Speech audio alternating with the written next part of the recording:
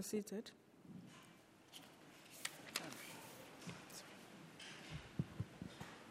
Our reading today is from Jonah chapter 3, verses 10 to chapter 4, verse 11. It can be found on page 929 in the Red Bibles. There are Bibles in other languages and versions available at the back, and page numbers are displayed on the screen. Jonah chapter 3, verse 10. When God saw what they did and how they turned from their evil ways, he relented and did not bring on them the destruction he had threatened. But to Jonah this seemed very wrong, and he became angry. He prayed to the Lord, "Isn't this what I said, Lord, when I was still at home? That is what I tried to forestall by fleeing to Tarshish. I knew that you are a gracious and compassionate God, slow to anger and abounding in love, a God who relents from sending calamity. Now, Lord, take away my life, for it is better for me to die than to live." But the Lord replied, "Is it right for you to be angry?" Jonah had gone out and sat down at a place east of the east city. There he made himself a shelter, sat in its shade, and waited to see what would happen to the city. Then the Lord God provided a leafy plant and made it to grow up over Jonah to give shade for his head to ease his discomfort. And Jonah was very happy about the plant. But at dawn the next day, God provided a worm which chewed the plant so that it withered. When the sun rose, God provided a scorching east wind, and the sun blazed on Jonah's head so that he grew faint. He wanted to die and said, "It would be better for me to die than to live." But God said to Jonah, "Is it right for you to be angry about the plant?" "It is," he said, "and I am so angry I wish I were dead." But the Lord said, "You have been concerned about this plant, though you did not tend it or make it grow. It sprang up overnight and died overnight. And should I not have concern for the great city of Nineveh, in which there are more than 120,000 people who cannot tell their right hand from their left, and also many animals?" This is the word of the Lord. Thanks so much, Shika, for reading. Keep your Bibles open. Let's pray together, shall we? And we'll look at this. Father, we do pray and we ask for your Spirit's help this morning as we look at your words. Would you teach us and open our eyes to your character and who you are, we pray. In Jesus' name, amen. We are starting, as James said, a short series. Now, I should tell you, this is Steve's farewell series. Steve isn't actually here today. He's going to do the next three. I'm just doing this first one. It is Taking the Line, Reach the City. And what we're going to do is look over the next 4 weeks at 4 cities that are looked at in the Bible. And so today we're looking at Nineveh. We'll go on to look at Jerusalem, Philippi, and Rome. That's what we're doing over the next 4 weeks. And it means that we are landing in Jonah at the end here.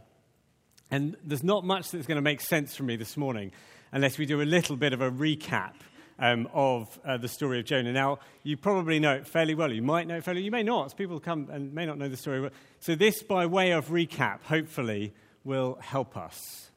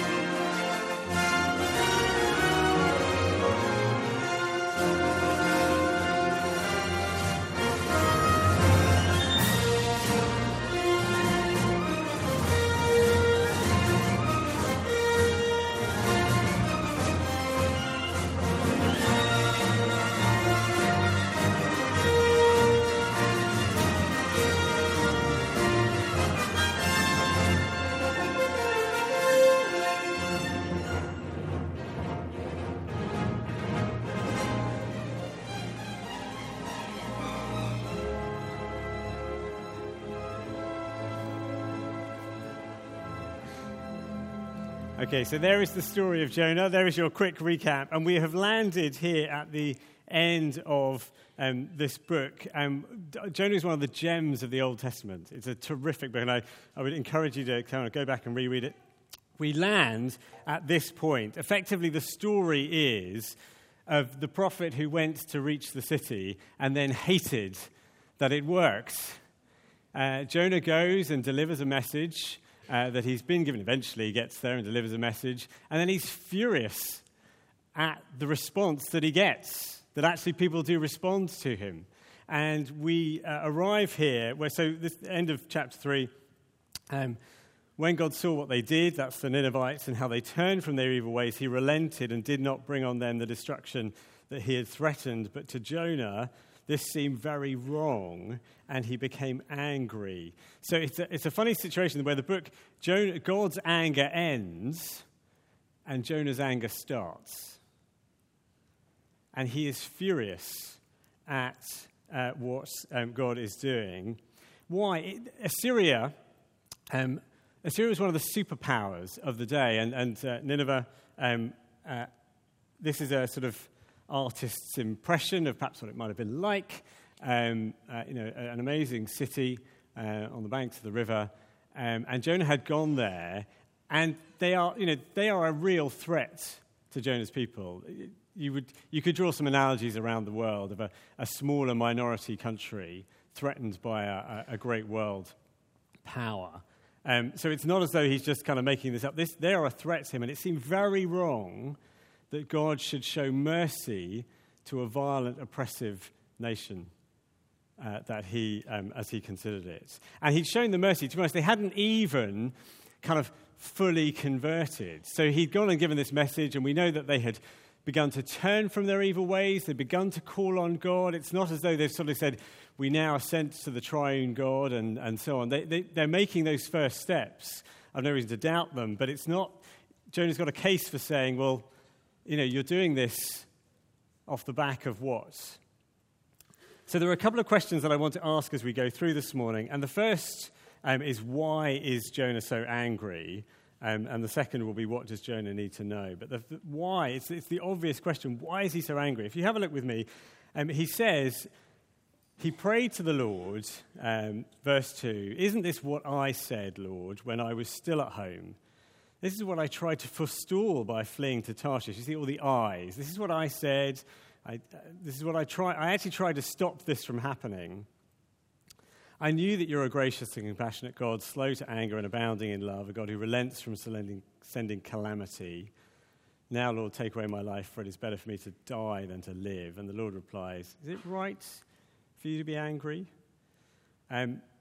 Why is he so angry? I think because his place is threatened.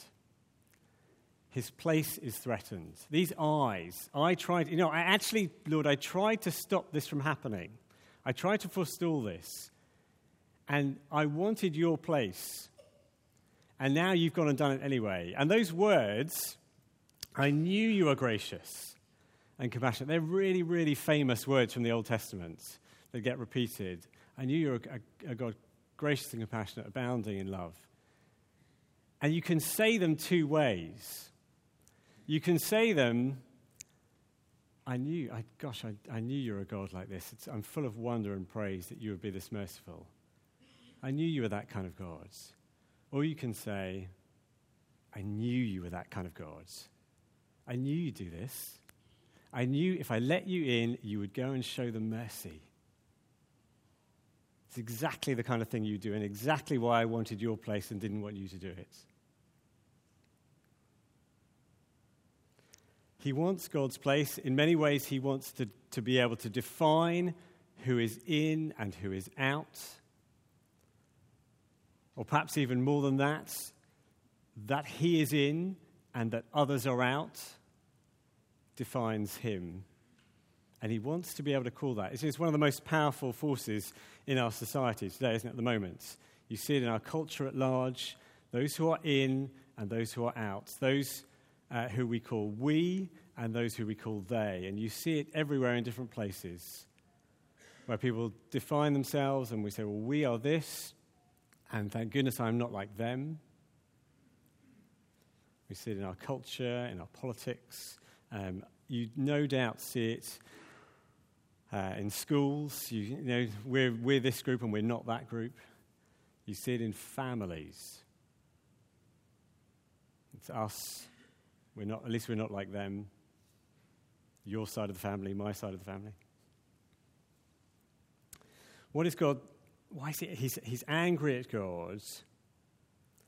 And it's as if God is saying to him, in that question, you know, that just God asks the right questions. Is it right for you to be angry, Jonah? What is your anger telling you? What is your anger telling you that you are threatened? What is threatened? What is this anger telling you?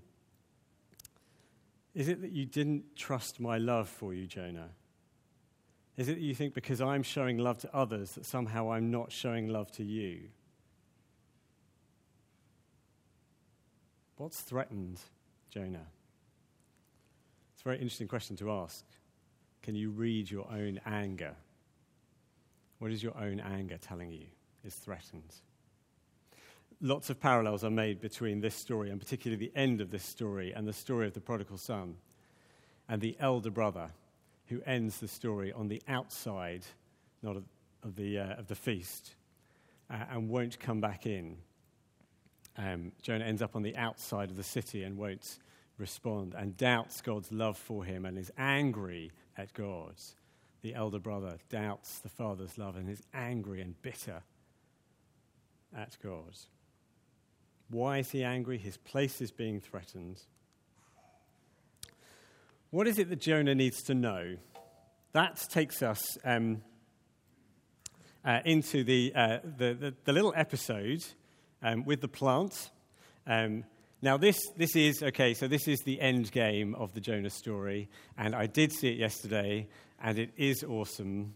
No spoilers, I promise. But it is. This is the end game. The whole point is there's something that comes at the end, and this is what comes. What Jonah needs to know, what he really needs to know is the extent of God's love, and he uses this episode with the plant. Let's have a look at what happens. Jonah had gone out and sat down in a place east of the city. Then he made himself a shelter.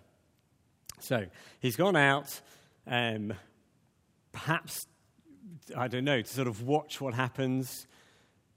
Maybe he's still kind of got in the back of his mind, or maybe it's, destruction is still going to come on them, and I'll get my popcorn and we'll watch. He sat in its shade and waited to see what would happen to the city. Then the Lord God provided a leafy plant and made it grow up over Jonah to give shade for his head, to ease his discomfort. And Jonah was very happy about the plant. Well, at least I've got the plant. Sometimes when things are not going well, at least I have this. But at dawn the next day, God provided a worm which chewed the plant so that it withered. The sun rose. God provided a scorching east wind, because God knows how to do these things well. And the sun blazed on Jonah's head so that he grew faint. He wanted to die and said, "It would be better for me to die than to live," which is an echo of verse 3, so he's back where he was. And Jonah now asks another question, these gentle questions that come Jonah's way. Is it right for you to be angry about the plant? And now we get Jonah's reply. It is. It is right. I'm so angry, I wish I were dead. And the Lord says, you've been concerned about this plant. Now, the word concern here is the word for pity, grief almost, to love and to be sad that you don't have. You've shown concern. You've shown this kind of pity about this plant, but you didn't tend it or make it grow. It sprang up overnight and died overnight. And should I not have concern for the great city of Nineveh, in which there are more than 120,000 people who cannot tell their right hand from their left, and also many animals? How concerned are you really, Jonah? This plant, you enjoyed it, but your relationship to the plant is, well, it's like the difference between, say, a visitor to a nice garden and the actual creator and gardener who made it. What's your relationship to the plant? Your relationship to the plant is one, okay, so it helped you, you liked it, it had a utility for you, but you're not the gardener. You didn't pour your heart into this plant. You didn't create and bring it about. You don't have that relationship. Look at the relationship I have with this, the city, these people. And I think that's why he throws in this last line, also many animals, which is an odd line, isn't it? When you look at it, why you end the book on, and also many animals.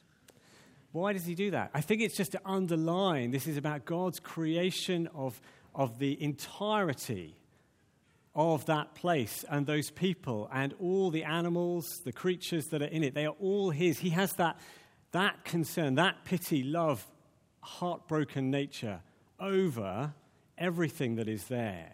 And he says, you don't have that relationship. This is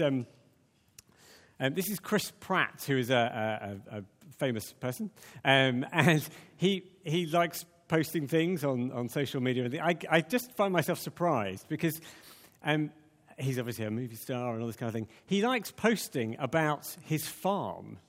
He has a farm, and he posts quite a lot. And he'll post pictures of sheep and cows and pigs and things, and he writes about them, and he talks about them being born and how much love he has for them, and then he occasionally writes one about perhaps the passing of an animal whom he loved. And it kind of catches you by surprise because you think, well, you've got, yes, I assume you're off doing movie star things, but he has a farm that he loves, and he loves bringing up these animals, and so he writes about them, and it's the love and the affection of the farmer, of the gardener, of the creator. Do you see? It's a different relationship. And he says, Jonah, look, at best, you have a shallow, a kind of utility love for this plant. It's different. And mine is this deep affection. And I guess until you see that, Jonah, you're not going to understand what's going on here. And until you begin to even kind of share in some of that affection that I have for all of these people and animals. Why is Jonah so angry? His place is being threatened, and yet what he needs to know, I guess, is the overwhelming love of God for Nineveh, for him too. What is it that God wants us to know? And I kind of have an eye on the fact that we've got this series looking at Reach the City and kind of what does it mean for us. There's a really funny thing when you stand back from the book of Jonah and look at it. Here is a story this is what I guess God wants us to know. To reach the city, God has to reach you and me. This story of Jonah, it's about, here's the story about reaching Nineveh, which actually turns out to be almost entirely about reaching Jonah. About God trying to get into Jonah's life and convince him. If God is going to reach outsiders, the Ninevites, he spends an awful lot of time trying to reach the insider, Jonah. And if God is going to reach unbelievers in our city, in our communities, in our places, the people he needs to convince of his love are the Christians. The people he needs to convince of his love are the Christians. To convince us that actually he has that love for us which might overflow, that he has that love for his world, and that his love for his world doesn't threaten his love for us. I wonder if we might just kind of turn the story around for a moment and try and look at it and hear it as though it was someone from Nineveh. Okay, so imagine that you're somebody from Nineveh and you've kind of had an awareness of all of this playing out, all of what's been going on, and you've kind of seen Jonah come and go. I just, as a sort of thought experiment almost for a moment, I imagine you're somebody from Nineveh and you're looking at all of this happening and God and Jonah, and you're kind of saying to yourself, okay, so I thought there's this, insofar as there might be this God out there, the overwhelming message I got generally was, you have this God, and he doesn't like me and my lot. He doesn't like me and my lot. I don't know why. But there is this God, and as far as I can tell, he largely hates us. He seems to like a sort of a group over there. And do you know, I've seen this story of Jonah, and I've seen it unfolding, and I kind of go, I see your God is really unhappy with somebody from your lot because they don't love enough someone like me. God's really unhappy with Jonah because he doesn't love enough an outsider like me. And I go, And they might say, maybe, okay, God, if you are there, let me just give you a little bit of friendly advice. You're looking for somebody who is better than Jonah. Can I tell you that? I give you this for free, God. You're looking for somebody better than Jonah. You're looking for somebody who isn't going to just kind of slink off to the outskirts of the city. You're looking for somebody who's going to go into the heart of where the people are. God, you're looking for somebody who is going to weep for the people of the city. You're looking for somebody who is going to love the people of the city. You're looking for somebody who, dare I say it, God, is going to come and give his life for the people of the city. And you imagine God says, with a twinkle in his eye, it's okay. Jesus, assemble. And the degree to which we see what God is doing in Jesus, in sending him to a people who turn their backs on him, who don't want to know him even, who have no regard for him, and he weeps over them and loves them and lays down his life for them. The degree to which we see that, and we see where Jonah fails and Jesus stands, it will move us to understand the love of God that he has for his world and his people.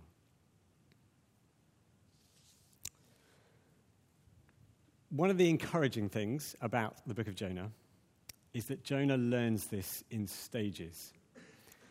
He learns it by running off in the wrong direction. He learns it by being thrown into a storm, then being called out in a storm by sailors who kind of point the finger at him. He learns it when he ends up then throwing himself into the sea, when he's in the belly of a fish, when he finally goes. He learns it all by stages. And the book ends with this big cliffhanger. Because we don't quite know, where does he go next? Does Jonah, what happens to Jonah? We don't know. And it's as if the writer of the book is kind of handing this over to me and you and saying, what are you going to do? And fill that gap. We don't know what happens to Jonah. What are you going to do?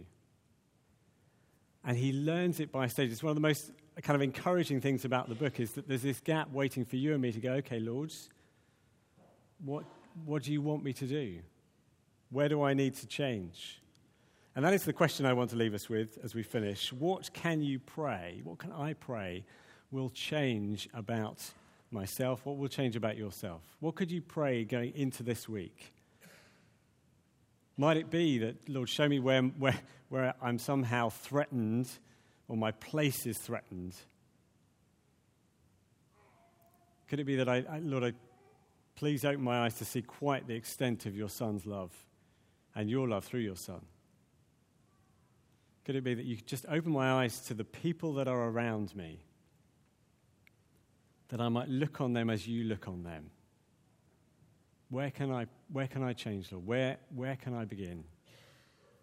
Jonah does it by stages. So, Lord, what's the next stage? Please let it not be being thrown into the sea. We're going to bring things together. We're starting this journey through these next few weeks, thinking about how we reach the city. To reach the city, God needs to reach, ironically, you and me first of all. To convince anyone else, he has to convince us of his love. Let's pray together, shall we?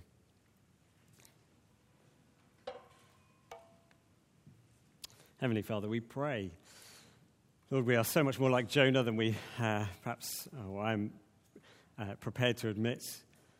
And Lord, I pray that you melt our hearts.